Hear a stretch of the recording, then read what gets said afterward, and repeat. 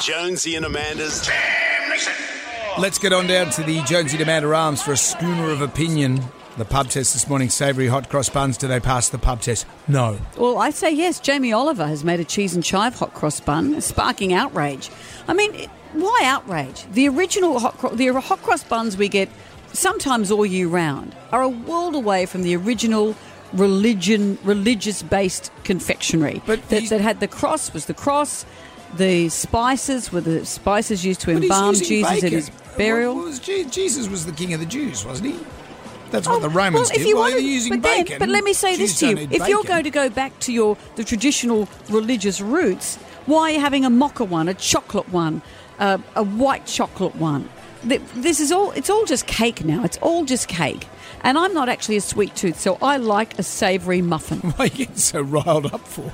Well, don't pretend that it's a religious I'm just treat. saying it's If it is, then be a purist and just have the very plain one. I have the very plain one. That's what I have. Sure you do. That's what I do. So what do you think? Savoury hot cross bums, they pass... Bums!